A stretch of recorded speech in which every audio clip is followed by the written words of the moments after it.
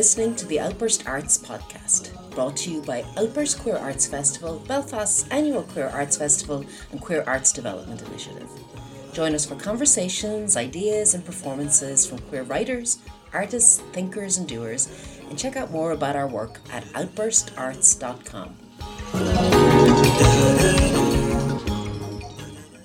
Hello there and welcome to a virtual event for the 15th annual Outburst Queer Arts Festival. It's a great pleasure to have this conversation in partnership with 14 Poems, and I'm very happy to introduce now Ben Townley-Canning, the editor, who will get things going. Thank you, Mícheál. I'm Ben. I'm the editor of 14 Poems, and we publish an anthology of queer poetry 3 times a year. It's such a joy to have these 3 exciting Irish poets with us. We have Mícheál, McCann, Rosamund Taylor, and Padraig Regan. Each have been published in our books, which is even more exciting, and can't wait for you all to chat and read and hear what you think about queer poetry at the moment. Should we just get started and go straight in with a reading? Should we start with Rosamund? Rosamund, do you want to read your poem from our latest issue, A Postcard from Killarney? Sure, yeah, that would be a pleasure. I'll get started. Postcard from Killarney, Irish Citizenship Ceremony, 2018. Outside Mallow train station, Milena practices the oath she'll swear to the Irish state. A thin rain works into our eyes, under our tongues. Around us, languages overlap. Urdu, Cantonese, Arabic, Czech. On the bus to Killarney, we crowd 3 to a row. I press cold face to cold window. Mist rolls into mist. Brown valleys whisper past us, hushed in leafless birches. Milena grips my hand. At the convention centre, queues coil back and forth through the car park. Water slushes inside my boots. I'm tempted to join the Romanian family, nestling under 5 umbrellas. I used to ask Milena if she missed Gorzhov, but as she rests her head on my shoulder, I know her answer. A small boy hurtles into our knees. We laugh and steady him. 2 questions echo all around. Where did you come from? How long did you wait? Thanks so much, Rosamund. It's such a wonderful, beautiful poem. I'm so pleased we were able to publish it. And also what I love about these events, even if it is digital, is getting to hear you read it as well and getting a new insight into it. Do you want to start just telling us what sparked the poem? Yeah, well, Milena, my wife, and I did go to the Irish Citizenship Ceremony in 2018. And it was a really important experience for both of us. But I think partly what started this poem was because I was sort of thinking about the poem as a journey and how the poem often brings us to kind of a place of surprise or revelation or kind of a new emotion. And I saw that kind of as a parallel with the literal journey we took to the citizenship ceremony in Killarney. And kind of what surprised me as I was working on it was how much I saw a connection between the journey to citizenship and a sort of queer journey to self-acceptance. No, and it's so interesting you say that, because I find it quite hopeful in its terms of queer acceptance and also sort of a cultural melting pot of all the different people coming and choosing to be Irish. Yeah. Was that your intention, to get some sort of sense of hope in quite turbulent, dark times, I guess?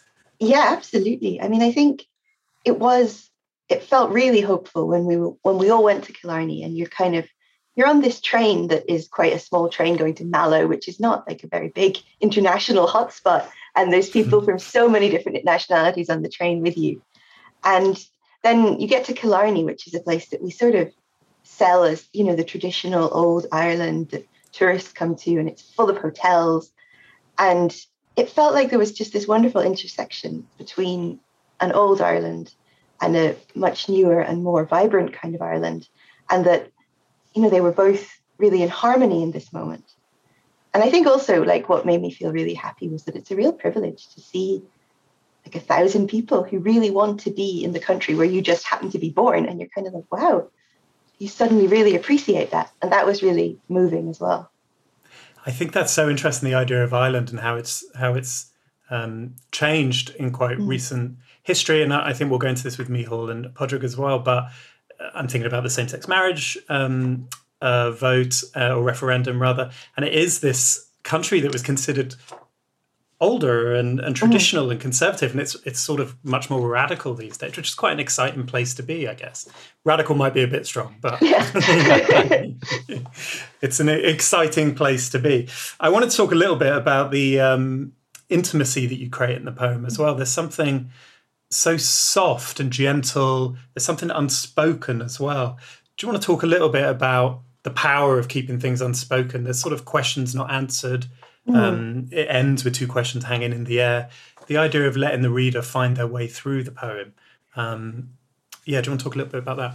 Sure, yeah. I mean, I think for me, what I don't say in a poem often takes as much thinking about as what I do want to say. And when I was working on this, I really wanted to sort of capture the atmosphere of this day. And that was why the word postcards became important to me, because I wanted it to feel like kind of 4 postcards that tell you something, but they don't give you everything.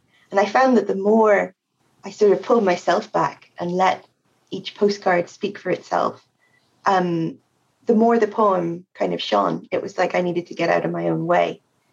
And I think also a lot of this, like it is in some ways a political poem. And I think when you're writing about something political, the more you step back from actually saying what the political point is you want to make, the more kind of poignant and moving the poem becomes, at least for me. And also, I just want to give people room to kind of think about things in their own way. Yeah, I love that. And I love the idea of the postcard, this sort of message sent from the present island rather than this sort of idealized, picturesque, rural, traditional, conservative island. That island's a new place, which is exciting. I mean, talking about intimacy, I'm going to bring in Mícheál now to read his poem, because his poem also has such a beautiful, intimate, same sort of thing, a gentle conversation between two queer lovers. Mícheál, do you want to read it, and then we'll bring you into the chat? I'd love to, yeah. This poem is called Confirming What We Knew. We are lying together quietly as the night becomes morning. When you ask me, where do I look for beauty? You hunch 2 fingers into a wrinkled rabbit to make your sardonicism clear, an elfish smile in the dark. And I think your pleased sigh meant there was a simple answer that had sailed over me while I sank into cartoon thought. A 6.5-foot lad with thighs as tight as harp strings, with a chest so firm, with rolling terrain to lollop down, in the long train carriage of a penis, intimidating, decontextualized, like a beech branch lying on the path, or the sorry yard just resting underneath this window, my heart that belches butterburs, colt's foot, open-mouthed trillium. No difference, I reply, in the GAA fella and the wine-fade shade of the weed that clambers through your gravelled garden. You pause, and what when the coffee cup is empty, I say, and stained along the blue enamel's rim? Will beauty know the twitch of my eye means, here we go? Or where I'm at my saddest with all those glittering people around me? Heaven is a garden, you'd say, and while roasting fragrant beans, I'd think, and what about all that time between now and then? Thank you so much. I mean, in a similar way to Rosamund's poem, it sort of stands back and doesn't give any concrete answers. It also deals with sort of slightly politics in a way, like sort of dealing with queer politics and cultural politics, I guess. And also the intimacy as well, the closeness between these two people lying in bed, dealing with big, meaty issues without actually saying this is a poem about a meaty issue in the same way that Postcard from Killarney does. Do you want to talk about where yours started from? Yeah, first I just want to say what Rosamund said really resonated with me about when a poem has like a political core and you're not like articulating it. I guess when it's not didactic, that's the kind of, I guess that's what I'm attracted to in a poem as well. It's like, it obviously feels very urgent, but it's up to the reader to pierce through that rather than you go to them. I think that's important. What sparked the poem? Well, there's a few things. Particularly, I should admit, I think normal people had started to air around the time when I wrote this poem. But coupling with that, I think I was reading a lot of, I was reading bits and pieces of John Keats, as well as Philip Larkin and Kieran Carson, which I think is reminiscent of the long lines, probably. And I just kind of started to think about beauty with a capital B, and then physical beauty with a small b, and how they're conflated. And not always, queer circles, but and I just kind of love the idea of writing like an obad about two people having a conversation about that. I think that's what I'm.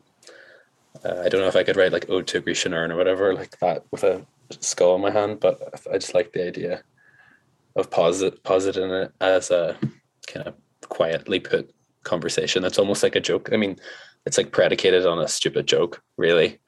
That the person was speaking to thought, oh, you're going to tell me I'm beautiful, and then the speaker's like, ponderous. So I love that it's and again a bit like Rosamund's poem, sort of dealing with canon of poetry and sort of queering it, subverting it in a way. Rosamund's poem talking about love and marriage and then a subversion of that in its very nature. And here as well, I think, is subversive, especially because that clash between beauty and imperfection and everything in queer culture is so prevalent. Is that, especially queer male culture, is that something that you wanted to address as well? Yeah, I guess so. I guess maybe like that kind of physical beauty and aesthetic beauty are conflated in a way that's wrong. I just think, like I think what physical beauty really is closer to is like cosmetic attractiveness, whereas like I think writing that I'm interested in kind of sees aesthetic beauty everywhere or whatever. So I just kind of wanted to maybe put that across in a poem, and also I think trouble it a little bit at the end and see what the limitations of beauty were, be that physical or aesthetic, when it's just about two people knowing each other.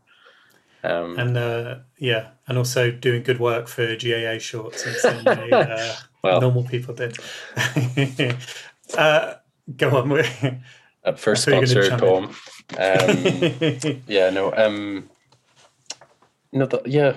Sorry, carry on. I don't know what I was going to say there. I think one of the things I love is its rejection of simplicity. It sort of isn't like this sort of beauty is bad, this sort of beauty is good. It leaves it up to the reader in the same way I was talking just now with Rosamund as well. You mentioned sort of Keats, and it really reminds me of Philip Larkin, which I know we've discussed before. That idea of duality in poetry, I mean, I love that because you want it to be sort of, you want to be able to wade in it and work it out yourself. Is that something you were aiming for? I mean, I guess so. That's the thing I'm really attracted to in 14 poems in general. Like the contributors, no one seems to be like, saying, here is the grand take. I think it's so individual or something. I don't know, maybe if that's like a facet of being queer or being a queer writer, but I think it's like that open-endedness and maybe like confusingness as well. Like I don't think that conversation in that poem resolves in a way that makes sense. And then you go back to the title and then you say like, well, what was confirmed and things, but there's like a spirit of play maybe in not having to tie things up, or that would be my philosophy anyway.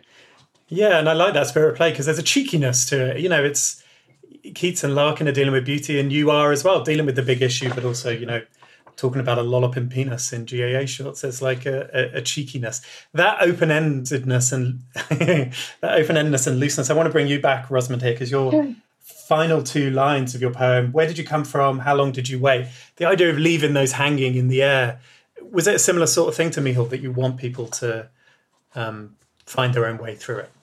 I think so, yeah. I mean, I think it's interesting because those are literally questions that everybody asks when you're waiting in these queues for the citizenship ceremony. So it is a very literal question, meaning, how long did you wait to get the letter saying you could become a citizen, and where did you come from? But at the same time, those two questions, whenever I heard them, seemed to have a much broader meaning. And I think as queer people, we often question our identity and what we mean by identity. And so I wanted to kind of leave those questions there and just let people think about what they might mean to them rather than kind of trying to answer them myself. I love that. Yeah, the idea that our identities, we're still sort of forming them as we leave the sort of teenage years and still trying to find out who we are and where we are in the world. And the reflection of that is so powerful. I think we're often really open to kind of transformation and change in a way that maybe people who have always felt very confident about their identity aren't. And I think that kind of ties in with also changing your citizenship. You're able to say, well, I'm not just from this one country, I can be from multiple places. Yeah, and having these different identities at all times. I want to bring Mícheál back here just to talk about a final question about yours before we bring Padraig in. Would you say your poem is hopeful? There's a sense of beauty fading. There's a beautiful image of the empty coffee cup becoming stained along the blue enamel's rim. I find Rosamund so quietly celebratory and hopeful. Would you say yours is hopeful as well? I think so. I mean, to quote Judge Judy, beauty fades, or to partially quote Judge Judy. But I think putting that across, I don't think is necessarily, it's a fact. I don't think it's a pessimistic fact. I think, what I hoped the implicit conclusion of that poem would be is that, there's a period of time that's shared between two people, and that kind of the length of that time isn't indicated or delineated, but it's thought, if beauty's there or not, time's there. But that would be my, I think that's hopeful, I think. Yeah, I mean, I find it hopeful, and I also, the holy trinity of poetry, Philip Larkin, John Keats, and Judge Judy, they're clearly the three most important. It's just so funny with Irish poets in general, because there's such a strange influence line. I wonder what everyone else thinks about this. I remember when we first had a conversation and you remarked about Philip Larkin, I didn't recoil, but I was like, because you read these people and for example, Philip Larkin being famously I guess blue, let's say, amongst a lot of other more problematic things. But it's funny how even those kind of very canonical voices perforate down even into queer writing. I really was surprised when you remarked on that. Yeah, when it sort of percolates down, I think it's so interesting. I love Philip Larkin, although there are issues, and he's also absolutely miserable, obviously, which is probably why I fell in love with him when I was a teenager. But I think it does sort of percolate down into your art, I guess. And we'll go into maybe get the three of you to talk about some of your heroes as we talk through this. But I just want to bring in Padraig now. Your poem Katsu Iku Odori Don, which I love. I still haven't eaten the dish that it's about, even though I published it in issue 3, I think. And I love Japanese food. Do you want to read the poem and then we'll go through that as well? Absolutely. Do you want me to translate the title before I read it? Yeah, that'd be perfect. Okay, so Katsu Ika Odori Don, the best translation for this would be something like dancing squid rice bowl. That's meant quite literally. What this dish is, I think, is fairly apparent in the poem, so I'm not going to explain it too much. I'll just read it. Katsu Ika Odori Don. I know what animates this bunch of tentacles. It's just the salt in the soy filling the blanks in the dead nerves. I tell myself this, but as the GIF keeps looping through the same few frames, the same pattern of flicks and wiggles, it's difficult to not imagine necromancy, or worse, the dumb protest of a lump of brainstem. At any moment, I could stop this wonky 8-limb Charleston, not by eating it, but by closing the tab. I tell myself this, Is it empathy that's stopping me? A sense of duty to bear witness and attend to the whims of the dead, no matter how random? Not quite. Maybe it's envy or aspiration that keeps me watching.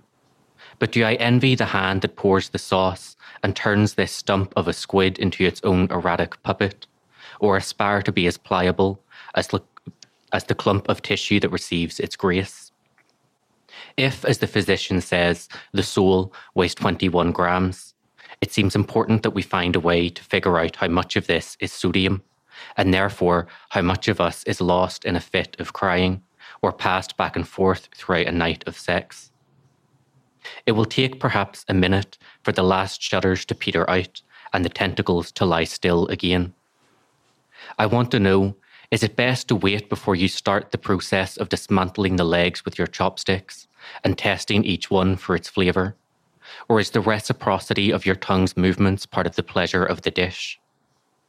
When the time comes, feel free to keep a limb of mine and drench it with soy if you feel lonely. Thank you so much. I mean, I love these poems so much because I think, when someone says, oh, here's a modern Irish poet, and they're just so different and dealing with such, radically different things, but also, as I've said earlier, dealing with the big issues, but in a very understated way. In this case, going straight into sex and death, which, the two biggest of all, perhaps. And we've talked about this before, I know, Padraig, and we've talked about it sort of acts as a memento mori. Are these themes of death and sex prevalent in other pieces of your work or other parts of your work as well? I think so. I think it's become more so in the book that I've been writing for the last few years, which is coming out early next year. And I noticed a while ago that I was writing a lot of poems about objects or bodies that were in states of decay or states of material collapse. And I'm not entirely sure where that came from. Well, I can trace some of the reasons why I'm interested in these things. But one that I was wondering about is that in some way reflective of the time in which I was writing this book? The majority of the poems in my book were written between about 2017 and 2020. So I guess in a state of general societal and environmental collapse. So I think perhaps that is one reason why, as I have gone on, I've become more interested in, I guess, writing about not just death, but decay and material disintegration. And I also wonder if part of it is my way of reckoning with the history of the north of Ireland. Yeah, it's sorry, I thought you were going to go into it then, and I think we don't need to go into it. I think it's such a known thing, but yeah, it's a complicated and all-encompassing issue, I guess. Is that fair to say? I like the idea of the grotesque and decaying. I think it connects to being queer in a way as well, sort of as we get older, as we were talking earlier with Rosamund about finding your identity, and then the realization that sometimes it's too late. We've missed a whole passage of our life while we've been sorting what's going on in our head and working that out. So I think that's quite a prevalent theme across a lot of queer poetry that I'm really drawn to as well. The body and the grotesque, queer culture, bodies are quite key things. I want to bring in Mícheál as well, because we've sort of touched a bit on that in your poem as well. Why do you think they're such key themes, I guess? Either of you. Okay, so I'll go first. So I have a deep interest in the idea of the grotesque and the grotesque body. And I mean that in the sense that Mícheál Bakhtin talked about the grotesque body as a body that overflows its boundary, a body that leaks, a body that is penetrated, a body that I guess is sort of full of holes, that is provisional. And for me, that is the queer body. This is a lot of the same stuff that Butler was talking about in something like Bodies That Matter. When she talks about does the gender distribution of pronouns make any sense outside of a matrix of heterosexual desire, outside of a particular relationship of penetrator and penetrated. So for me, exploring the grotesquerie of the body is a way into, I guess, thinking queerly about the body. And I think for me, it is, particularly at the moment, I'm interested in trying to think about new ways of thinking about embodiment. For all sorts of reasons, and because I think that the idea of the body as a separate, closed, sort of hermeneutically sealed system has done a lot of damage in our culture. I think it is one of the roots of a lot of homophobia and a lot of misogyny as well. I think at this particular moment, you could also extrapolate ecological concerns from this, that it's also about recognizing our deep mutual dependence and interpenetration with all other forms of life on this planet. Yeah, and I think that's so interesting. I just want to talk a little bit about the soul as well as a sort of flip side of that. This idea that you deal with in the poem about if, as the physician says, the soul weighs 21 grams, and so it seems important that we find a way to figure out how much of this is sodium, and therefore how much of us is lost in a fit of crying. The idea of this physical form that we're obsessed with, and actually there's other stuff going on as well, and it's all interconnected. Do you want to talk a little bit about that as well? Yeah. So in case it wasn't clear in the poem, Katsu Ika Odori Don is a dish of very, very fresh squid tentacles. So the squid is generally killed just before it reaches the table. And then when soy sauce is poured on it, the salt causes chemical reactions in the nerves and in the muscle tissue, which makes it sort of dance and twitch. And I saw a gif of that and realized that was such an obvious and perfect symbol for all kinds of, I guess, Cartesian or Cartesian thinking about the soul in the body, the material and the immaterial. And I guess I have my own particular opinions on that. But in the poem, I'm not necessarily interested in saying there is no such thing as an immortal soul, but more interested in just playing with the concept of it. And then I find this amazing fact about, I think it was a 19th century French physician who weighed people immediately before and immediately after death and found an average difference of mass of about 21 grams. So he came up with this mad theory that was the weight of a human soul, which is such an incredibly wrong-headed way of thinking, because the only justification for believing in a soul is that it is outside of material existence. So then to apply a physical unit of measurement to it is ridiculous. And in a way, actually, this may or may not work out, but I wonder, is there something kind of poetic about that? In the way that poetry attempts to structure what is essentially unstructurable, is his act of trying to work out a mass of the human soul. It is that same kind of impulse, that same kind of desire to find order and find meaning where there is none, or to impose meaning or order where there is none. Yeah, that's interesting, because obviously the poem does that. It's a dish of squid, but it imposes a lot of, like all poetry, imposes a lot of things onto that. And is that, I would obviously say that's a useful and helpful way of addressing lots of our issues, but it's a struggle, and that's the tension, I guess, in poetry is that I really enjoy. Mm-hmm. I want to talk about food poetry a little bit. We've published a lot of food poetry. Maybe I just like eating. That's why we publish a lot of it. But I think there's something that is so communal, something about queer food poetry that's really interesting. Do you want to, what is it about writing about food that sparks imaginations, do you think? So speaking for myself, I could give a bit of a history of my own interest in it. And for me, it started some years ago when I was thinking a lot about 17th century Dutch painting and how a lot of those images use depictions of food, and particularly excessive amounts of food, as a way of thinking through economic ideas. Over time, for me, that developed more into thinking about the body. So the act of eating is something which forces us to confront the fact that our bodies are provisional. They are not stable. They are not impenetrable. We take things in, and those things that we take in become materially the body. I wonder, perhaps more generally, and I don't want to speak for other people, of course, but I think food is not always, but very often, a way of approaching intimacy. To cook for someone is an act of generosity. To be cooked for is, to find oneself in this strange position, which is kind of powerful. You're being served, but also kind of vulnerable in a way. So then I think, thinking about this in queer terms, the preparation of food, the giving of food is something that allows for intimacy outside of socially accepted structures. So I know, of course, a lot of people have deep food memories to do with the nuclear family. But, it is just as easy to cook for a lover, as it is for your children. So it is, I think, a kind of transferable act of intimacy, one that can create intimacy in all kinds of different, potentially queer dynamics.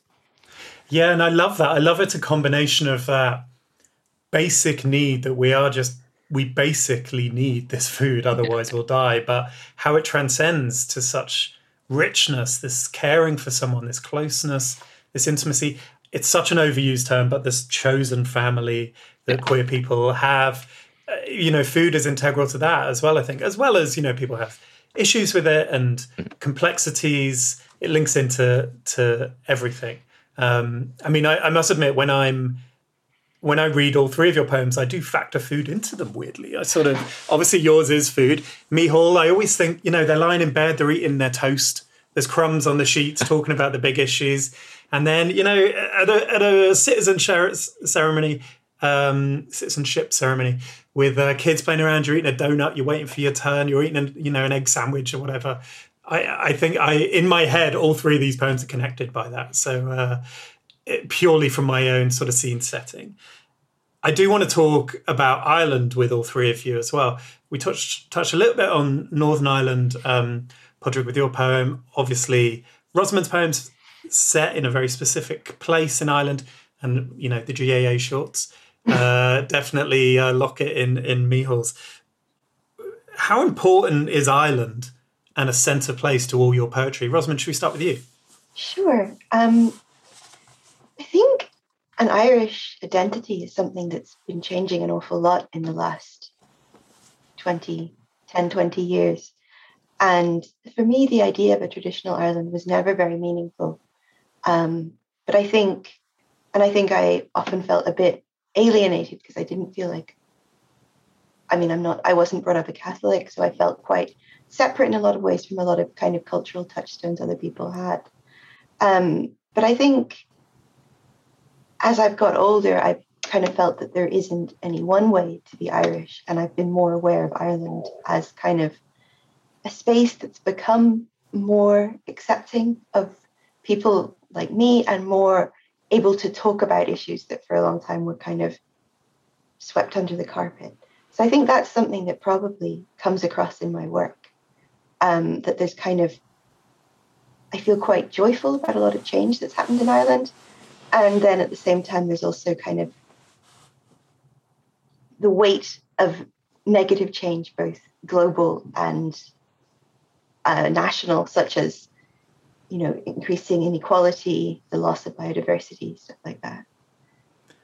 Yeah, and it's the country is, I guess, moved from its links to a colonial power that screwed it over, let's be honest, and then moved to a sort of European position, which is such an interesting, empowering movement, you could perhaps say.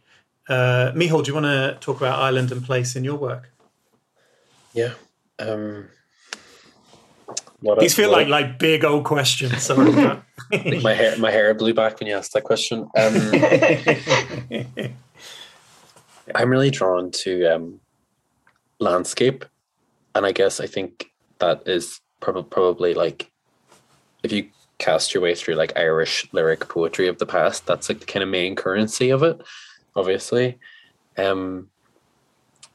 I've just been thinking recently, like, when you decide to write a lyric poem in the Irish tradition as a queer person, are you like inserting yourself into a tradition that hasn't had a space for you before, or are you carving out your own unique kind of recess in the cliff face? I don't know.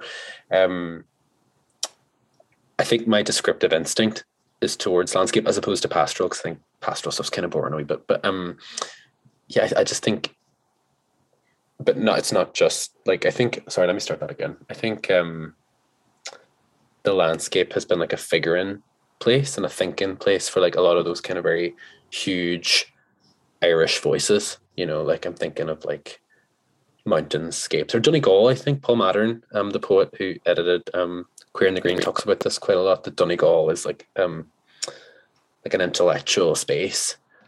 But then I wonder, when it becomes the space of these kind of largely white male cisgendered heterosexual men, what happens when there are people who don't fit under that caveat, you know? So I think maybe by quietly, as opposed to screaming and shouting about it, but writing into those places and describing those places, that's how I imagine.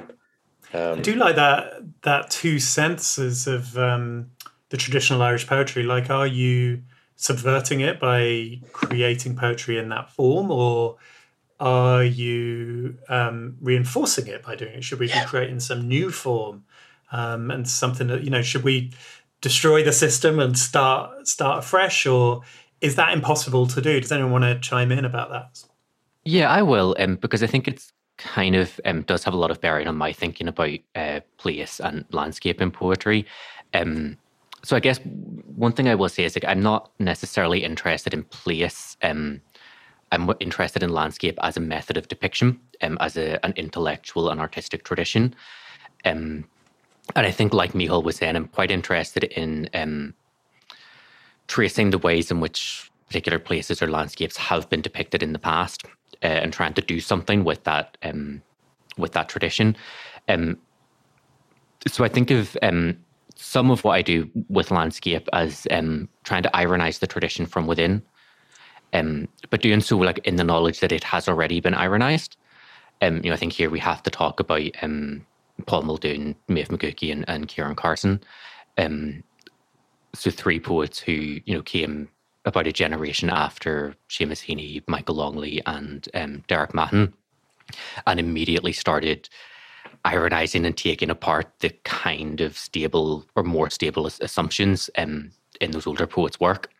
So I think that for me, there is a lot of potency in that idea of trying to do something with the Irish lyric from within rather than stepping outside of it. Although I think that is also a perfectly valid strategy. It's not the one that I use.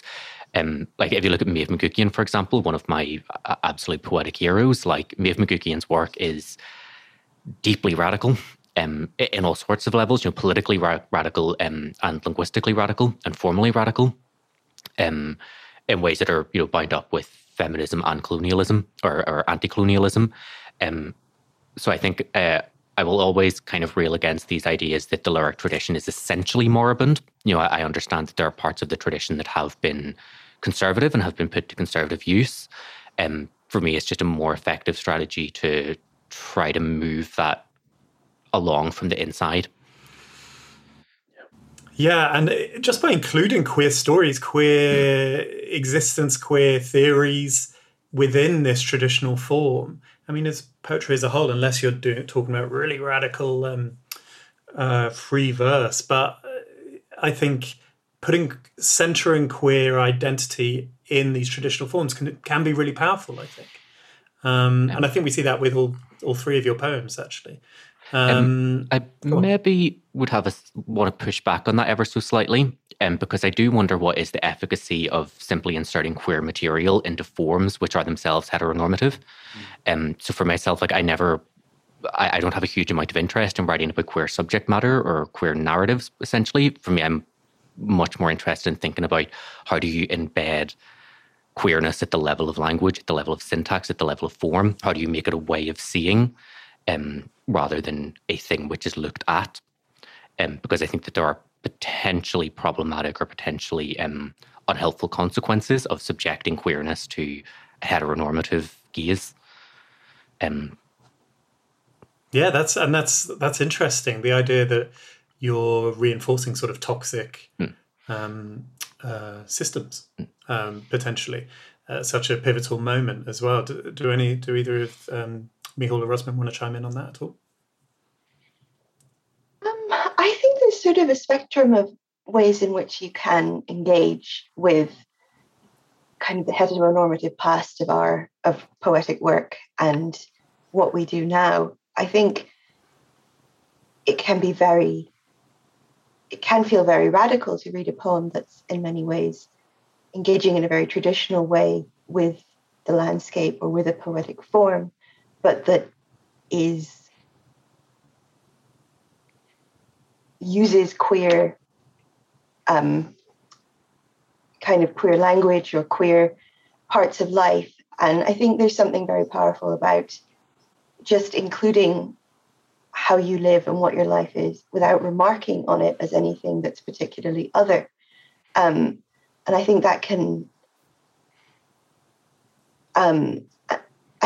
be very powerful. And that is kind of on the other end of a spectrum, where if you have a different end, you have people who are very radical in the way they use language and in the way they engage with the poetic form itself. And I think both are really interesting. I find it so energizing that there is a spectrum of queer methodology in Irish writing now. I think that's the most energizing fact of all this.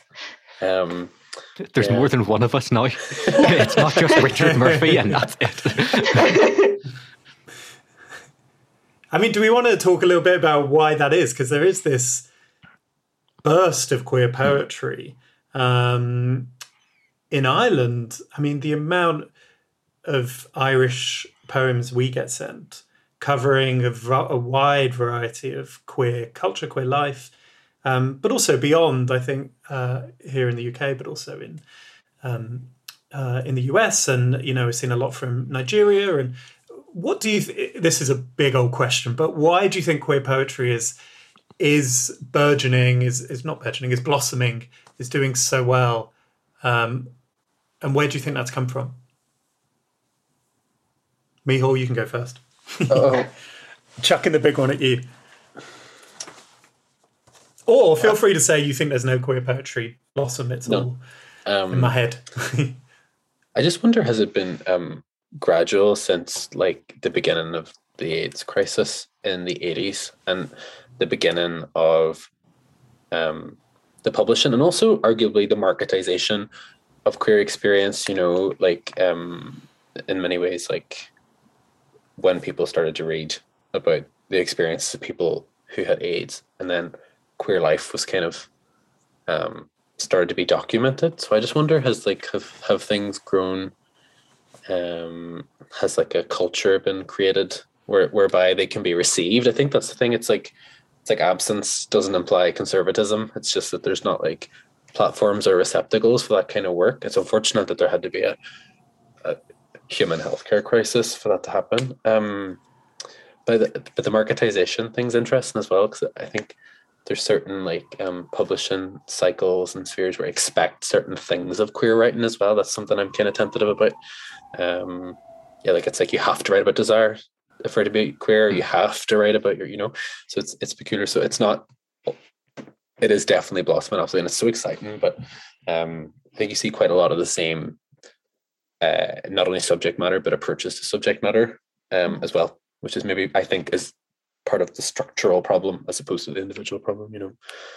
Yeah, and I speaking from my perspective, that is interesting because lots of people assume a book about an anthology of queer poetry is purely about sex.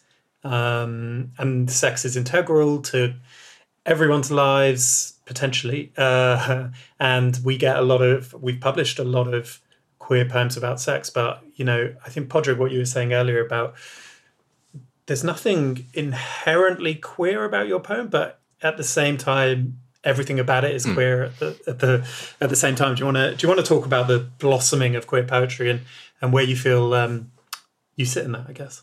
Yeah, sure. So I wonder, when we talk about a blossoming of queer poetry, we can't extract that from, I guess, a blossoming of queer thought and queer culture more generally, which I guess is the culmination of a long civil rights movement and process. I guess over the last 120 years, we might even go back that far. So I think it is, in one sense, a kind of social inevitability. From the moment that queer people kind of started describing themselves as such and becoming visible or more visible, well, that was kind of going to keep increasing exponentially. I also wonder, is it, and I have nothing to back this up, but I wonder, has there been, I guess, a general movement of queer thought from the margin to the centre, okay, particularly within the academy? So when you think about in the early 1990s, when people like Eve Sedgwick and Judith Butler and Jack Haberstam were inventing this new discipline of queer theory, to what extent is that discipline now become not just normalised within the academy, but beginning to slip outside of it? So I guess that there is a kind of intellectual and artistic hinterland that some of that work provided. I don't know if that is relevant at all, but it may be something worth thinking about. I think that's interesting. I think the combination of that 90s stuff and then the 80s post-AIDS crisis, how that led to honesty because things had to be documented, that sort of combination has maybe created this fertile ground. Rosamund, what are your thoughts on the blossoming of queer poetry? I think, as Mícheál and Padraig have said, it's really interesting that we now have, more than ever, we have kind of queer work that we can build on, and we can have queer, sort of the queer ancestor figure that we can draw from. And I think that makes a really big difference to how confident we feel about our work, because we have a kind of a whole range of writers that we can think about, and we can kind of say, Tom Gunn talked about this, so I can respond to that or disagree with that. And I think that's something that maybe I was talking in a kind of podcast with the poet Richard Scott, and he was talking about how he didn't feel like there was any kind of queer ancestor when he first started writing, except for maybe French writers like Verlaine and Rimbaud. And I was thinking that was almost true for me as well. Like, maybe around, 2008 or so, when I first started really thinking about poetry and writing, I'd be there getting Rimbaud out of the library, and that would be about it. And I think that makes, and even if there were more queer writers, it just was really hard to know about them. And now there's just so many names that we can draw from. And I think that just makes me feel so much more confident as a writer, that there's so many different aspects of queer life that I can talk about. I love that so much. Sorry, Padraig, go on. No, I was going to say, I was really interested in something Mícheál was saying there about the marketization of queerness and queer writing. So I wonder, and I don't want to sound like a horrible pessimist here, but I think that there could be, could it be that part of the recent flourishing of queer poetry and queer literature in general, if we agree that such a thing has happened, could some of that be down to the fact that, I guess, a sort of neoliberal economics has finally managed how to deal with queerness, or at least homosexuality, or at least, different sexual orientations? Is it that there always has been queer writing going on? Of course there has. It's just that now the economic system in which we live is no longer threatened by it, or by a lot of it. So it is able to, I guess, bring queer writing into the market more, rather than perhaps previously it existed more in, I guess, a kind of coterie setting, or was insulated from market concerns in a way that it isn't any longer. Yeah, that's really interesting, because I think, past stuff where it's was coded or it was secretly known, and I'm thinking about, I know we talked about Gerald Manley Hopkins this week, Mícheál, and Wilfred Owen, and all these people in the past, D.H. Lawrence dealing with homoeroticism in some way. They were things I was clinging on to when I was sort of late teens. And now I think you're right. Like, the world knows how to deal with these this queer thought in a way it didn't before, and people can be more honest and open. And unfortunately, that can be exploited as well. I'm thinking about, I love the book Cleanness by Garth Greenwell. Yeah. I've got the worst memory ever. and how that is really explicit and explicitly queer, but became the book for straight people to read, that people really wanted to read. And I think that's a really interesting dynamic because it opens lots of doors, but at the same time, it dilutes some thought. Would you agree with that? I'm so intrigued you brought up. Oh, sorry, Rosamund, sorry. No, you go ahead. Sorry, here's me just like ramping up there, but that's interesting you draw that example because we're talking about marketization of queer writing. What I think happens in contemporary publishing is it's not queer thought, it's often gay thought.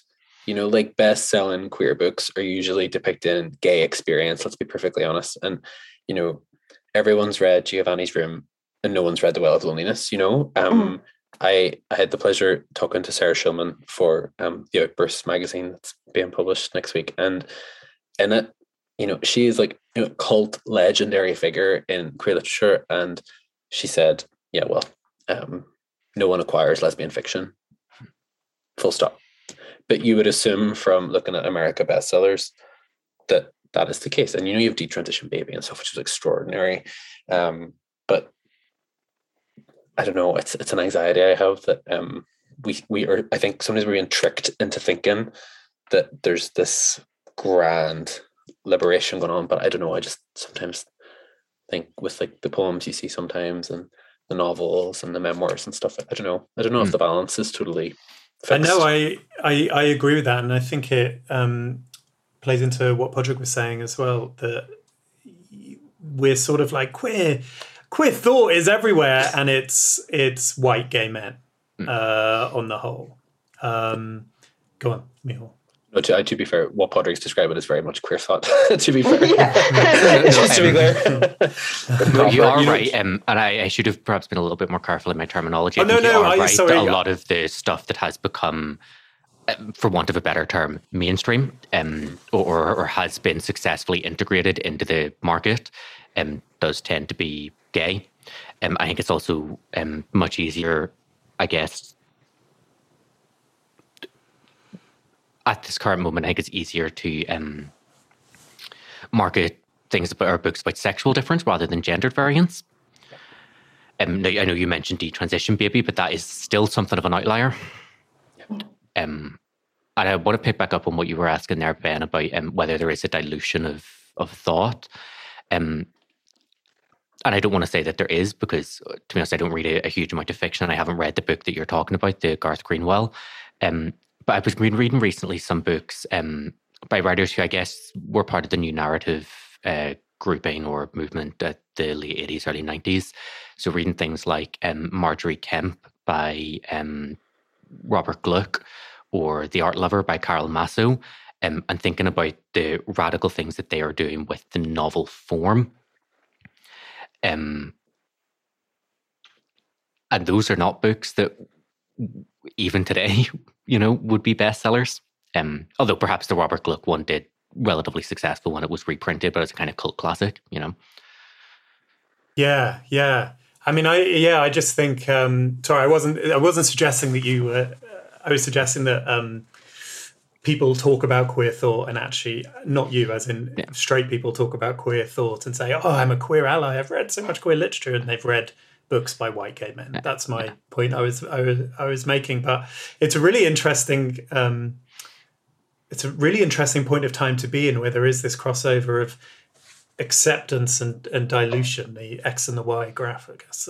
I think the marketing is really interesting, because I think it allows, like, if you're looking at all the different kinds of books, and my wife works as a children's librarian, so I often see kind of what the children's books that we get now about queer themes are. And you have everything from, like, lots of the books would be presenting a very normal kind of, a very, like, these are two white gay men who have a child, and they're kind of presenting this to a presumed sort of cis straight audience and saying, like, this is okay too. And then, but then at the same time, we get in, like, truly beautiful books like Julian is a Mermaid, which is about a little boy who sees some women in beautiful costumes and thinks he wants to be like them, and which is really a much more radical queer idea. And I think it's interesting because I don't think that book would have been published if we didn't have so many kind of quite boring books for children. But at the same time, it means that there's only a very limited number of books that are actually queer and interesting. Yeah, that's interesting. And the idea that, getting away from this aspirational view of queerness being cisgendered two men married with a child and a job, and as Padraig was saying about environmental collapse and you were talking about the economic complexities in the world, inequality, actually the diversity of viewpoints needs to be factored into that. I do want to read Julian as a Mermaid, though. Is that what it was called? Oh yeah, that's fabulous. Very much recommend. I'm gonna buy that for all the children in my life. I wanted to end with, so when we do our Instagram chats with 14 poems, we ask our poets to read a poem by a favourite writer. Rather than doing that this time around, I do want the three of you to tell me who your favourite queer Irish poet is, or someone you could recommend, so that people listening to this who want to delve in further can find someone new to read. Rosamund, should we start with you? Sure. If we weren't doing this with Padraig, I'd probably be recommending them. So just to get that out there. But thank you, my love. I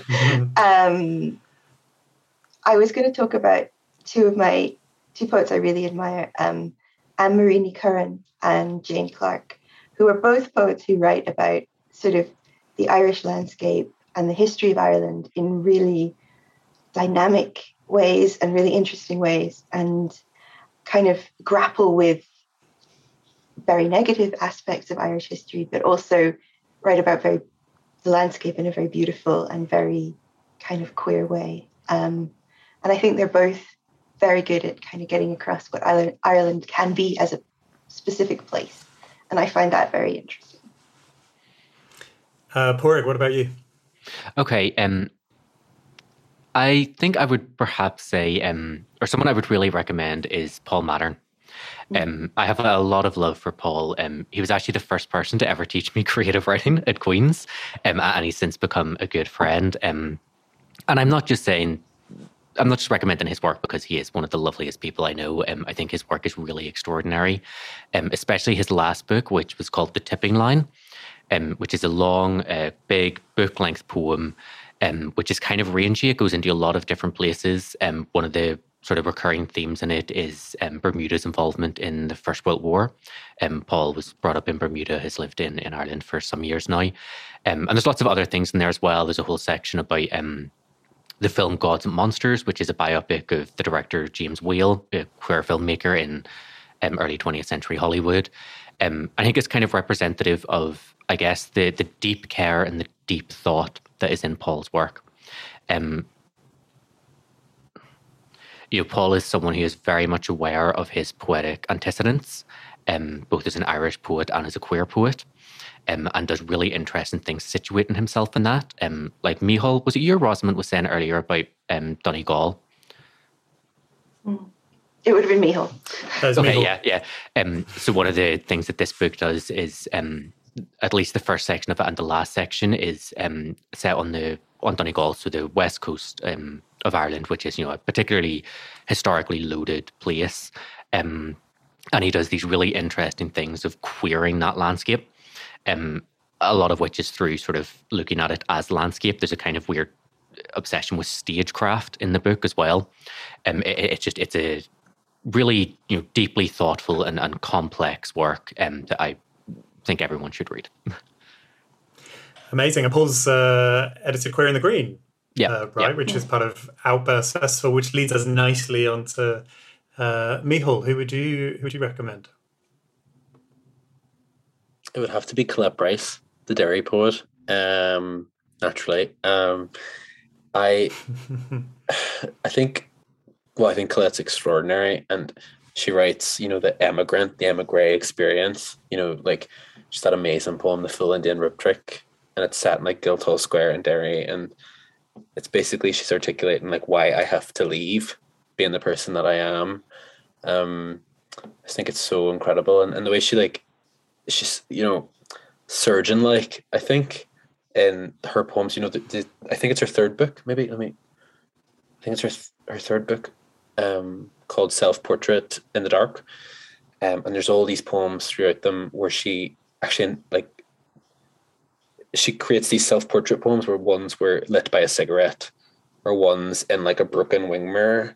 And there's just all these incredibly sharp occupations of different kind of perspectives that I just find absolutely enchanting. But I encountered her work when I left Derry for Belfast. I think she went further afield. And I remember just thinking that I was reading a lot of Belfast poets and things, and then I just encountered her work one day. I was like, it just felt like such a revelation. Still does. Her most recent book, The End Pages, is just frighteningly good. That'd be my recommendation. They are all very exciting choices that I'm sure people listening will be very excited to read more from. Thank you very much, guys. And thanks for this chat. What a joyful moment to be in. Joyful / complex. But it's wonderful to hear such diversity of thoughts and such interesting viewpoints on queer poetry. It's always wonderful to hear your poems because, I love all three of them and more of your work as well. So thank you so much. Really heartened by the prospect that we'll all be in one room as well in around a week's time, next week. Yeah. Can't wait. Yeah. I need you to show me Belfast because I've never been. So very exciting. Thank you very much for having us. Yeah, thank you so much. Thank you.